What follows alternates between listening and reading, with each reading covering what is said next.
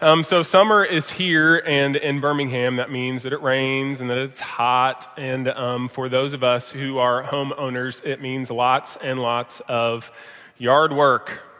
Can I get an amen to the yard work? All right, so there's this good thing about yard work. The part of it is good is it's like very goal-oriented, right? For those of us that like to see things through completion, you start with a messy yard, and hopefully by the end of a Saturday or a couple hours, you're able to see where you've mowed. You're able to see kind of the ground, literally, that you've covered and have accomplished something in a day.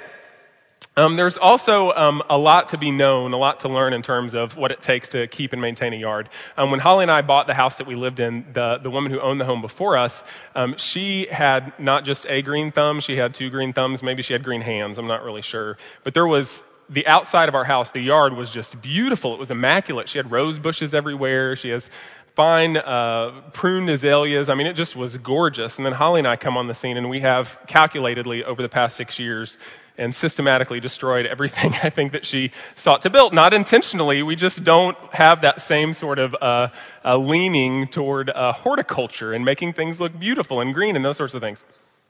So what I do is we've got these flower beds, and the azaleas are evidently really hardy. They have not seemed to die yet. And we've got some monkey grass, which I think will live on the moon if it were somehow there. And we have these two things that are really hardy. But in between the azaleas and the monkey grass, we get all sorts of weeds that just pop up in there, right? And it would be nice, it would be the right move if I would get into these beds and I would get down on my hands and knees and I would pull out by the root each one of those weeds. But instead, I take my awesome weed eater and I get behind in between the bushes and I go through and I just nail the top of all these weeds, right? So I feel good at the end of the day. I feel good that I've gone through, I've cleaned out the bed. You've got the azaleas, you've got the monkey grass. It looks all right. But what happens is, in Birmingham, it rains, and 1 week later, I'm not even sure how it happens, miraculously, some way, these weeds, they've not only just grown back, they've multiplied and quadrupled in size, and they're all over the place. So where I feel like I've accomplished something, I come back and I'm really quickly defeated. I feel like I've done something, but all I've done is attack the top.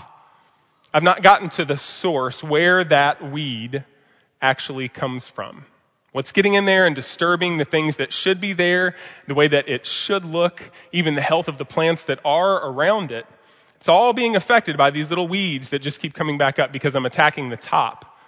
And I'm not attacking the source. I'm not attacking the root. I think a lot of times in life, this is how we approach living.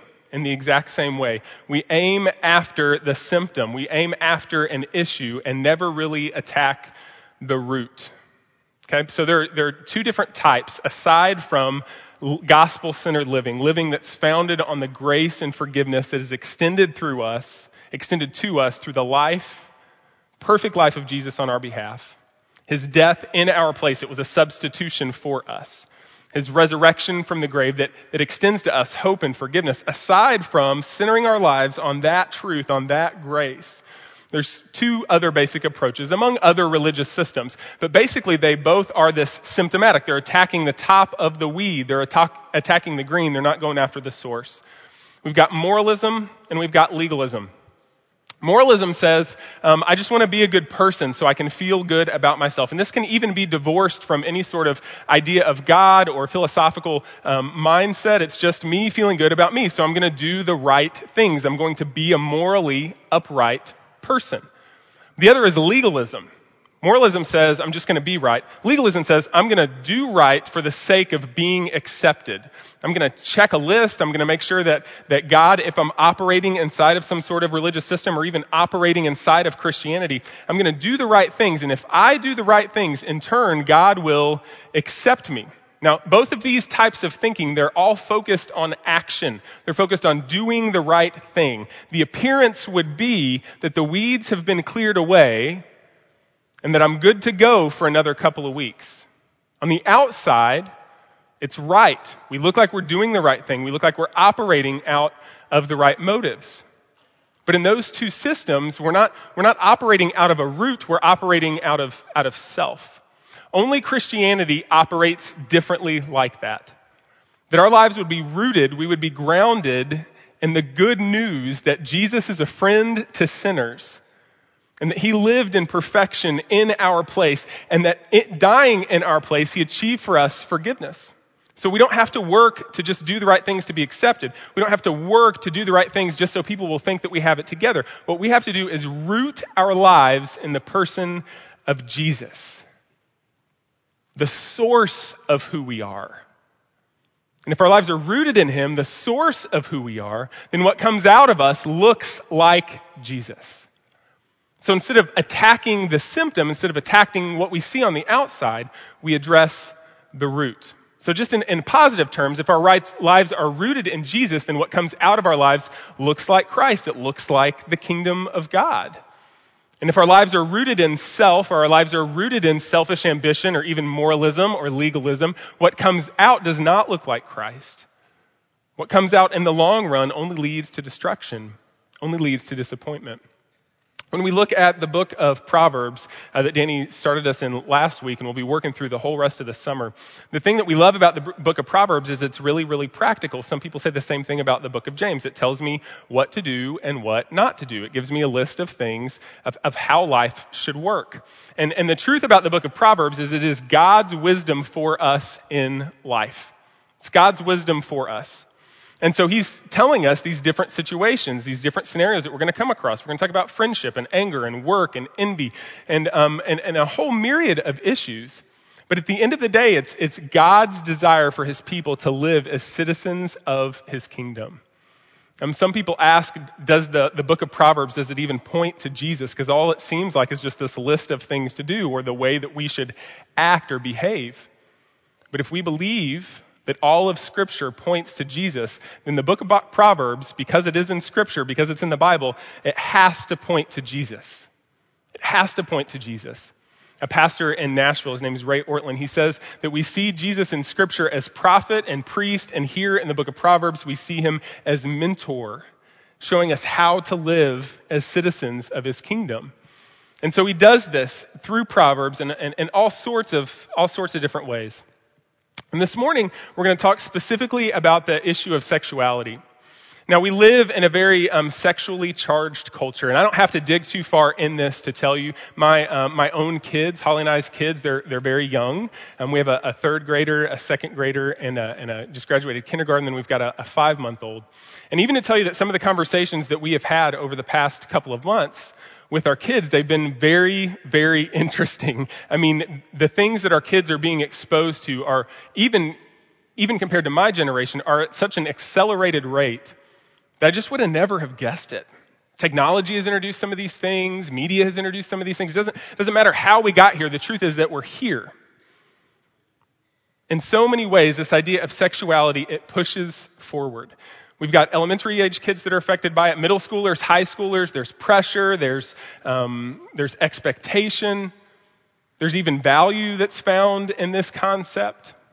Young adults, college students, young professionals, you guys are living in the same spot. You're making these decisions about how you view this issue, how you view this topic.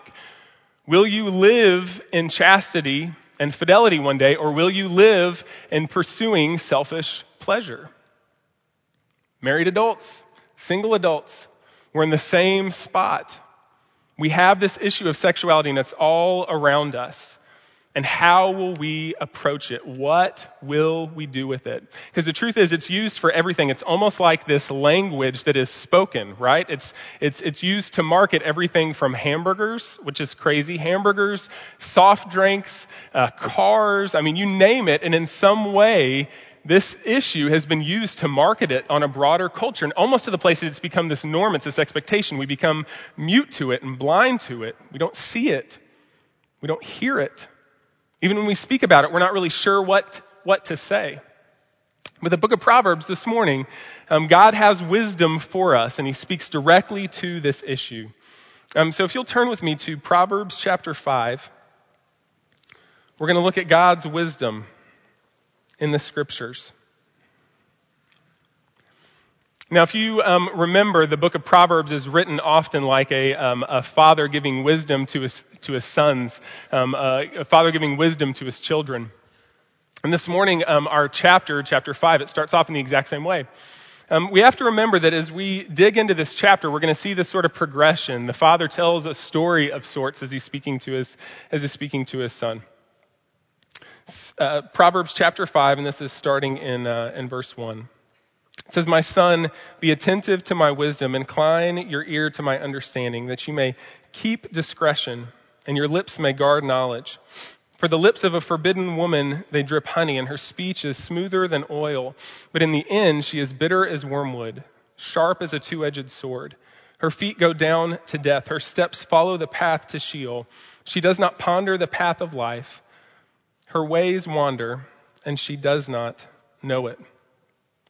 Now, what the writer of Proverbs, Solomon wrote a lot of it, but what he's writing is he's giving this advice, this wisdom to his son, and God's wisdom to us this morning.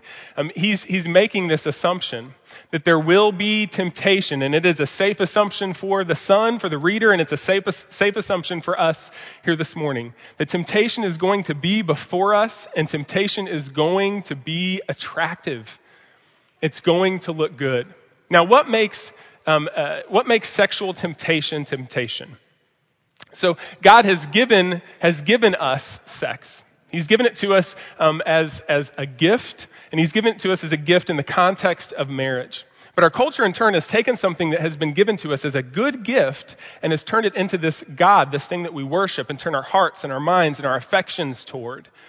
And so what the writer of Proverbs, even for us, is saying today is that there is a right place for this. God has given it to us, and it is good, and there's a right context for it.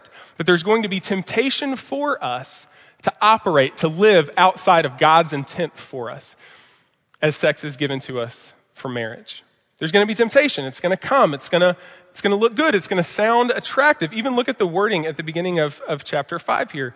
He says, the lips of a forbidden woman, they're going to drip with honey. They're going to sound sweet. And her speech, it's going to be as smooth as oil. Temptation is going to be attractive. It's going to be something that we want and we desire.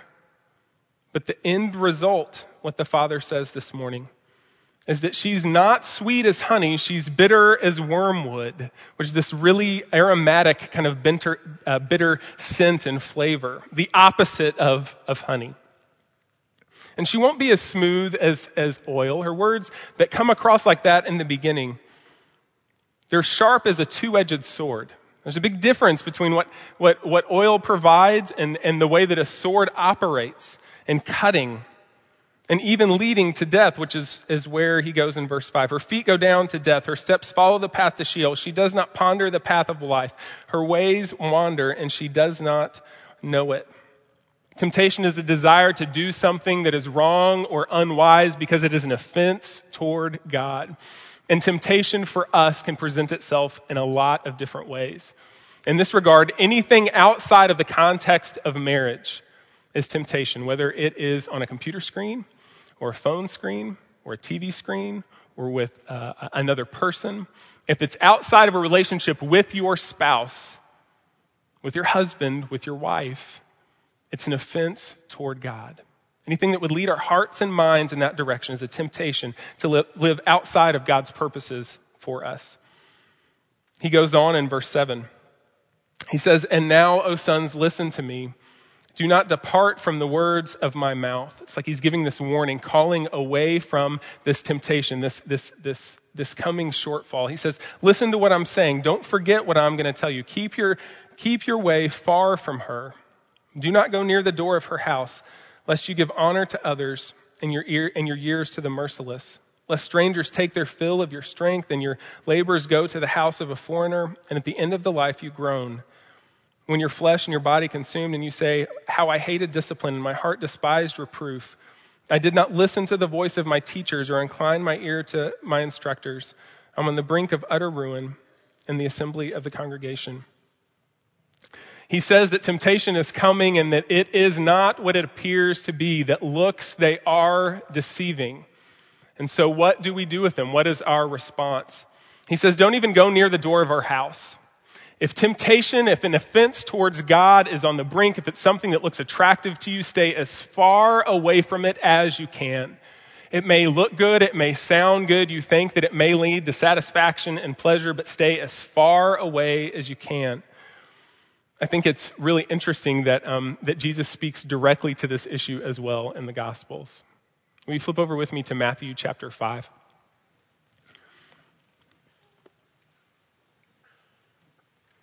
In Matthew chapter 5, Jesus talks about the issue of lust and temptation, and he says it really clearly and plainly.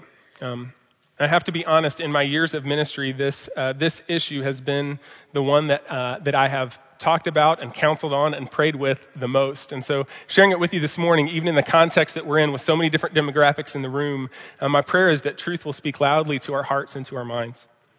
This is Matthew chapter 5, and we're going to look at verse 27. And this is Jesus talking in the Sermon on the Mount. There's a lot of great correlations between the book of Proverbs and Sermon on the Mount. In Matthew 5, starting in verse 27, Jesus says, "You've heard it said that you shall not commit adultery. But I say to you that everyone who looks at a woman with lustful intent has already committed adultery with her in his heart. If your right eye causes you to sin, tear it out and throw it away. For it is better that you lose one of the members of your whole body, lose one of your members than your whole body be thrown into hell. And if your right hand causes you to sin, cut it off and throw it away. For it's better for you to lose one of your members than for your whole body to be thrown into hell." What Jesus is saying here when he says, if anyone looks at a woman with lustful intent, that same kind of wording is the same wording that's used in Samuel whenever David was looking at Bathsheba, whenever he was looking at the woman bathing on the rooftop. He looked at her, he desired her, he wanted her. And so what Jesus is saying here is that just the act of adultery itself is a step. It's a part of an offense toward God, but even looking at another woman in such a way that you would want her as your own, that's sin. It's an opposition. It's an affront toward God. And what he says here is, what Jesus says is, if your eye causes you to sin, gouge it out. If your hand causes you to sin, cut it off. He says it's better that you lose an eye or lose a hand than your whole body be thrown into hell. Now, what Jesus is saying here is he literally saying, if your eye causes you to sin, gouge it. If your hand causes you to sin, cut it off. If he were literally saying that, then we would all be eyeless and handless and footless, but would we still have the capacity to sin? Yes, we would. What Jesus is saying here is the same thing that the writer of Proverbs is saying in chapter 5. Stay as far away from her door as you can. Jesus is saying stay as far away from temptation as possible. Anything that would lead you to have a break in your relationship with the Father, that would lead you toward an offense, towards sin, stay as far away from it as possible. Do everything you can to live life following Jesus Christ. If your eye causes you to sin, gouge it out. If your hand causes you to sin, cut it off. Don't even go near her doorway. Now we have to stop here for just a second and look at this kind of like whole process that's in play here. Jesus is saying stay as far away from temptation as possible. The writer of Proverbs says, don't even go near temptation as you can. Now, what we're talking about here is behavior modification. Okay? Behavior modification is chopping the top off of a weed. It is making things look good. Now, what behavior modification can do is behavior modification can clear the way for heart change. It can. It's like setting up guardrails, right? So you do these things to keep you as far away from sin as possible. If your hand's going to cause you to sin, what Jesus is talking about, do everything you can to set up that guardrail, okay? It's keeping the car on the road. We've got guardrails on both sides. We're going to swerve a little bit, but it's going to keep us from going off the mountaintop. It's going to keep us from caravaning into sin. So we've got the guardrails up. But do the guardrails, do they in and of themselves, do they specifically lead to intimacy in following Christ? They can. Guardrails, behavior modification, it can clear the way for heart change, but it will never last on its own. We don't just need guardrails, we need a new driver. We need heart change. Heart change is what keeps us away from temptation. So in terms of sexual temptation, you can have a filter on your phone, you can have a filter on your computer, you can really put up parameters for how you engage with people of the opposite gender. You can do all of those sorts of things. And you should, hear me right, you should do, Holly and I do, you should do all of these things. The guardrails, they should be up. But at the end of the day, our heart is so prone towards sin that even if the guardrails are up, we're going to find a way to jump them. That's why the guardrails will not last. They will not endure. Why behavior modification only by itself will not last. We have to have heart change. We have to have heart change. Heart change always produces behavior modification. If our life is rooted in the good news, the truly good news of Jesus Christ, that we've been ransomed and redeemed in the midst of the car going over the guardrail. Literally, that's what this is. In the midst of the car going over the guardrail, Jesus pulls us back and he shoves us out of the driver's seat and he sits down right next to us. And he drives in our place. Behavior modification, it can lead to heart change, but heart change always leads to behavior modification. It always leads to different actions. Every time. Only heart change that is rooted in the gospel will last. Only heart change that's rooted in the gospel will last. The gospel addresses our root, and we must rely on the power of Christ, not our own willpower. It will fail us. See, what the gospel does is it always turns our focus outward. It turns us away from our own desire for gratification and satisfaction, and it turns our hearts toward being ultimately satisfied in the person of Jesus Christ. That grace past this life and past this body is what is extended to us. What is extended to us through him. He goes on to say, after talking about this idea of behavior modification and heart change, he goes on to say that giving into temptation will bring regret. So look in verse 9. It says, "Stay away from her house, lest you." I'm back in Proverbs 5. Sorry, Proverbs 5. We're going to look in verse 9.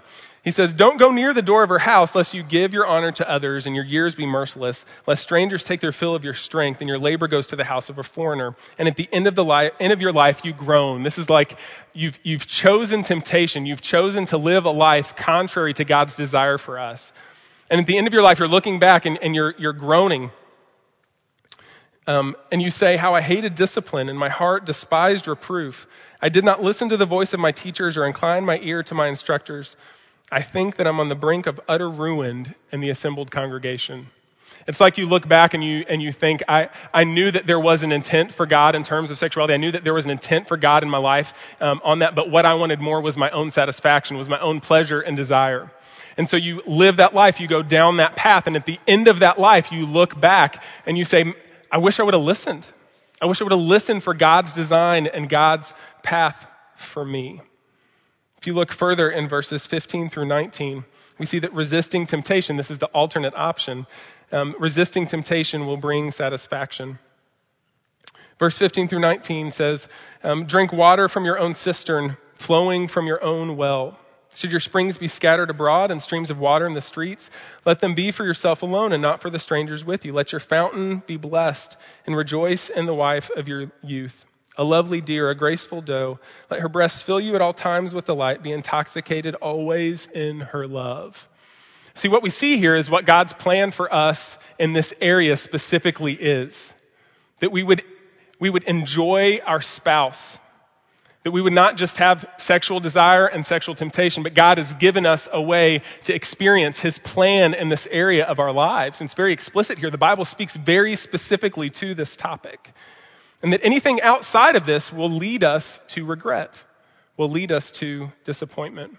I could go through this list of reasons. I could go through how this could lead to disappointment and regret if we don't live this area of our life in the context of God's will.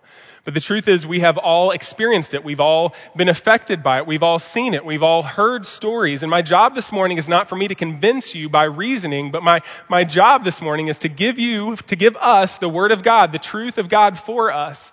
And that the Spirit of God would encourage us, that he would draw us to repentance, and that he would give us resolve in this specific area of our lives. The writer of Hebrews goes on to ask the question why. This is probably one of the most helpful questions in sermon preparation right here, is why? Why does this matter for us? In verse 20, he says, "Why should you be intoxicated, my son, with a forbidden woman and embrace the bosom of an adulteress?" Because God has a plan for us. The truth for us this morning is that God loves us. We know his love ultimately for us because we see the cross. We see that God came down and he took our place.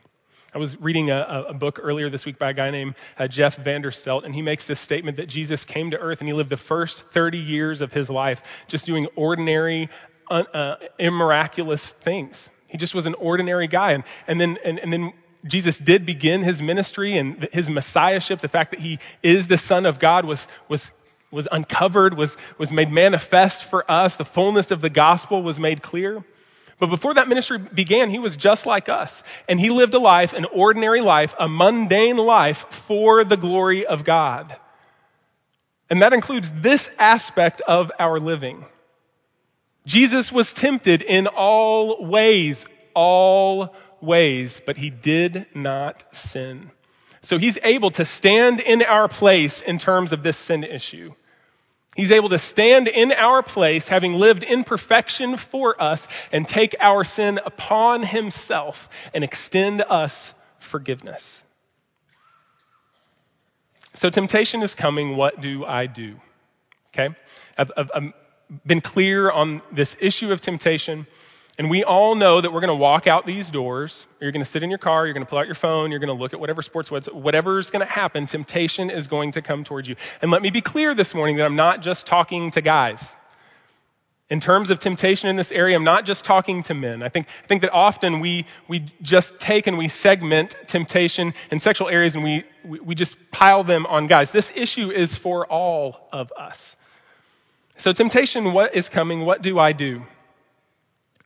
In a moment of clarity, listen to wisdom. This is what the writer of Proverbs says in verse 21. He says, "For a man's ways are before the eyes of the Lord, and he ponders all of his paths." It's like the writer of Proverbs is saying, pursue wisdom in this area. Act wisely in this area. Be resolved in this area now, because temptation is coming. And what do we do in the midst of temptation? We remember truth. So in a moment of clarity, listen to wisdom. Second thing that we need to do is we need to address the root issue. Okay? And this is something that takes a little bit more work, I think. In terms of temptation in this area, addressing the root issue is not always necessarily just addressing desire.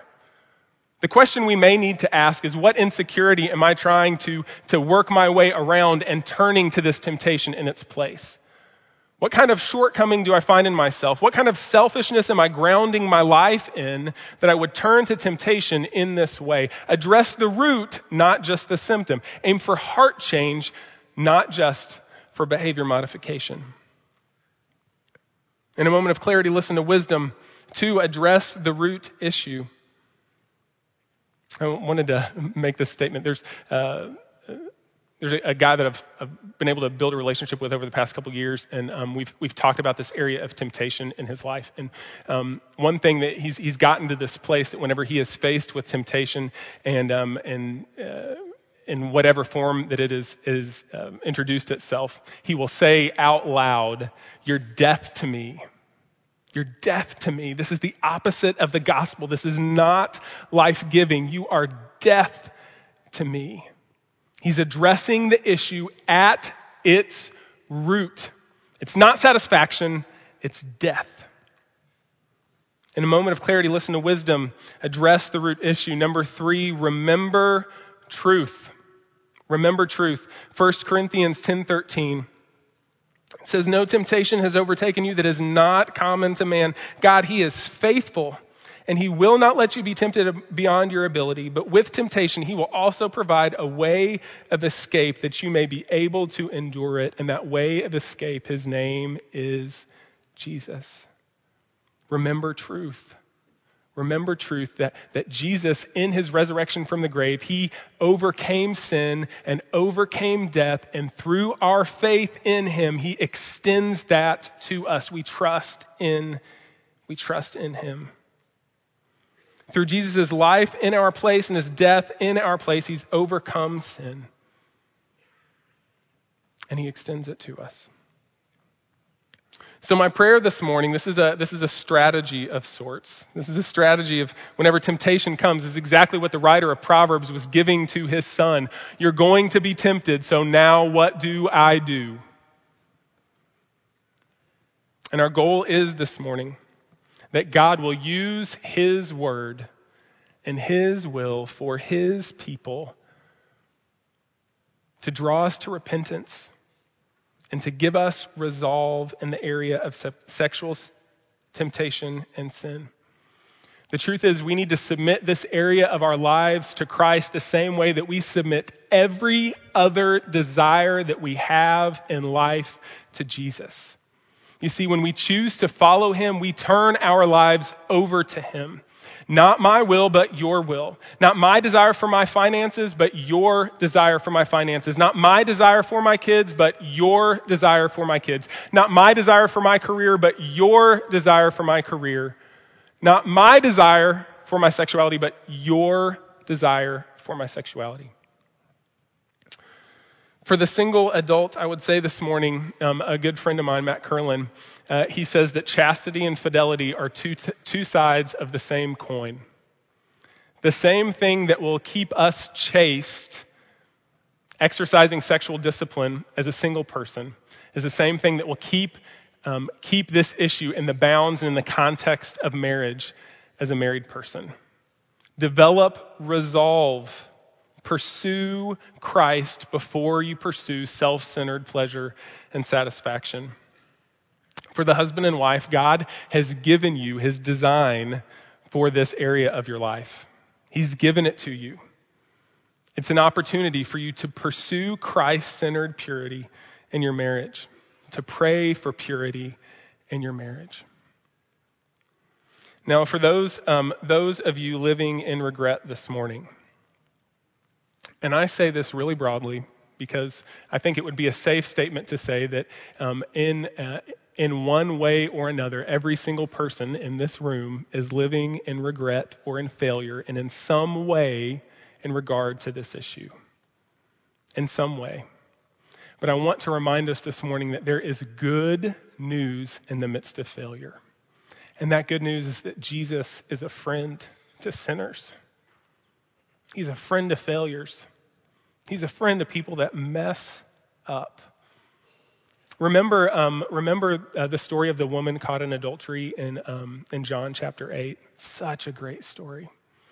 So this woman has been caught in sexual sin, and these guys, they bring her to Jesus, and they say the law of Moses tells us that if this happens, that she should be stoned. And so Jesus is standing there with them, and he bends down and he writes something in the sand. He writes something on the ground. We don't know what he writes. Who knows? Wouldn't you love to know what he wrote there? Who knows? We don't know what he wrote, but what we know is what happens right after that. That one by one, the men that brought to condemn her, to accuse her, they walk away. The scriptures even tell us from the oldest to the youngest, they just start kind of like filing off. And Jesus looks up, he looks at the woman, and he says, "Are you standing here by yourself?" And his response to her is, "They don't condemn you, and I don't condemn you. Go and sin no more." Jesus extends grace to this woman in the midst of her failure, and then he calls her to more. He calls her to abundance.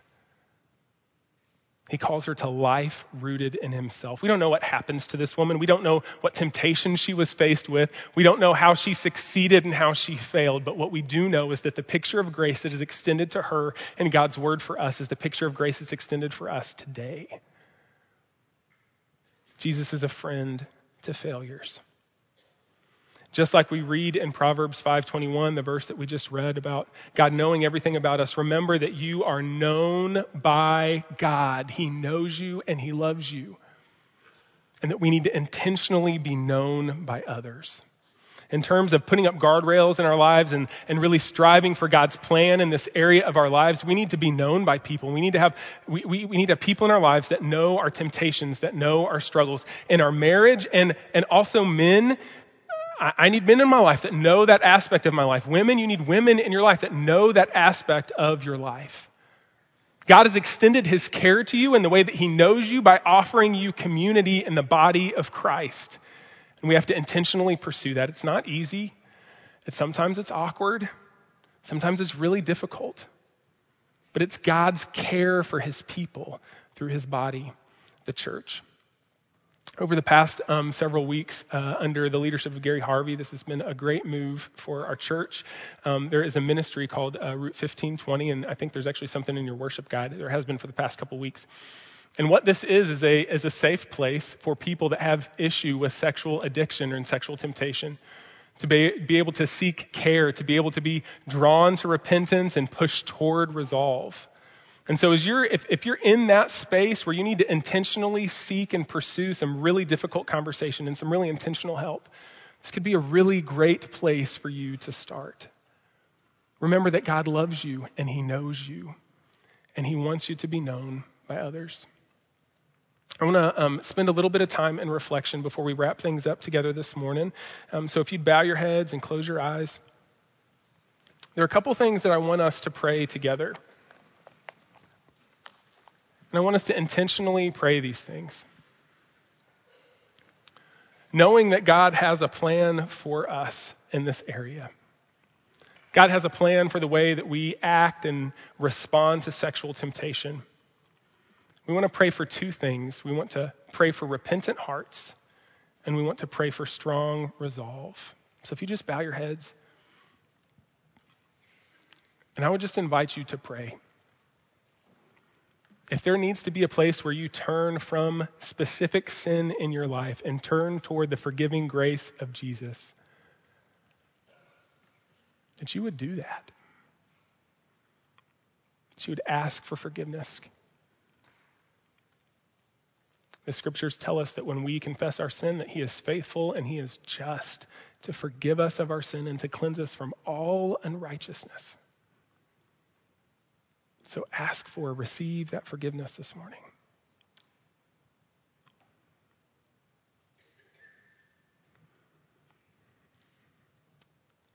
And then ask for resolve.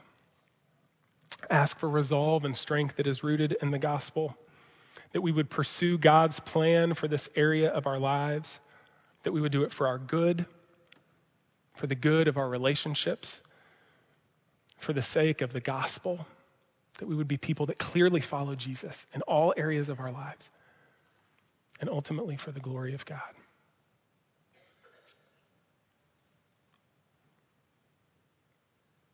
God, this morning we thank you that you are a good and gracious Father. That you don't just land us here on this planet and expect us to figure out things on our own, but you have spoken to us through your word. That you've given us wisdom through your scriptures. And this morning, we want to say that we don't just want to drive after doing the right things, but we want to live lives that are rooted in the goodness of Jesus, the forgiveness and the grace that we receive through him. And that as we've received that we would pursue following after him in all areas of our lives, not just to look like good people, but to be people that are grounded, that are making known the goodness of Jesus. God, so as we ask for repentance, as we turn from our sin and we turn toward Christ, as we ask for resolve, we pray that we would do it in such a way that honors you, that trusts you for every next step. We pray these things in the strong name of Jesus. Amen.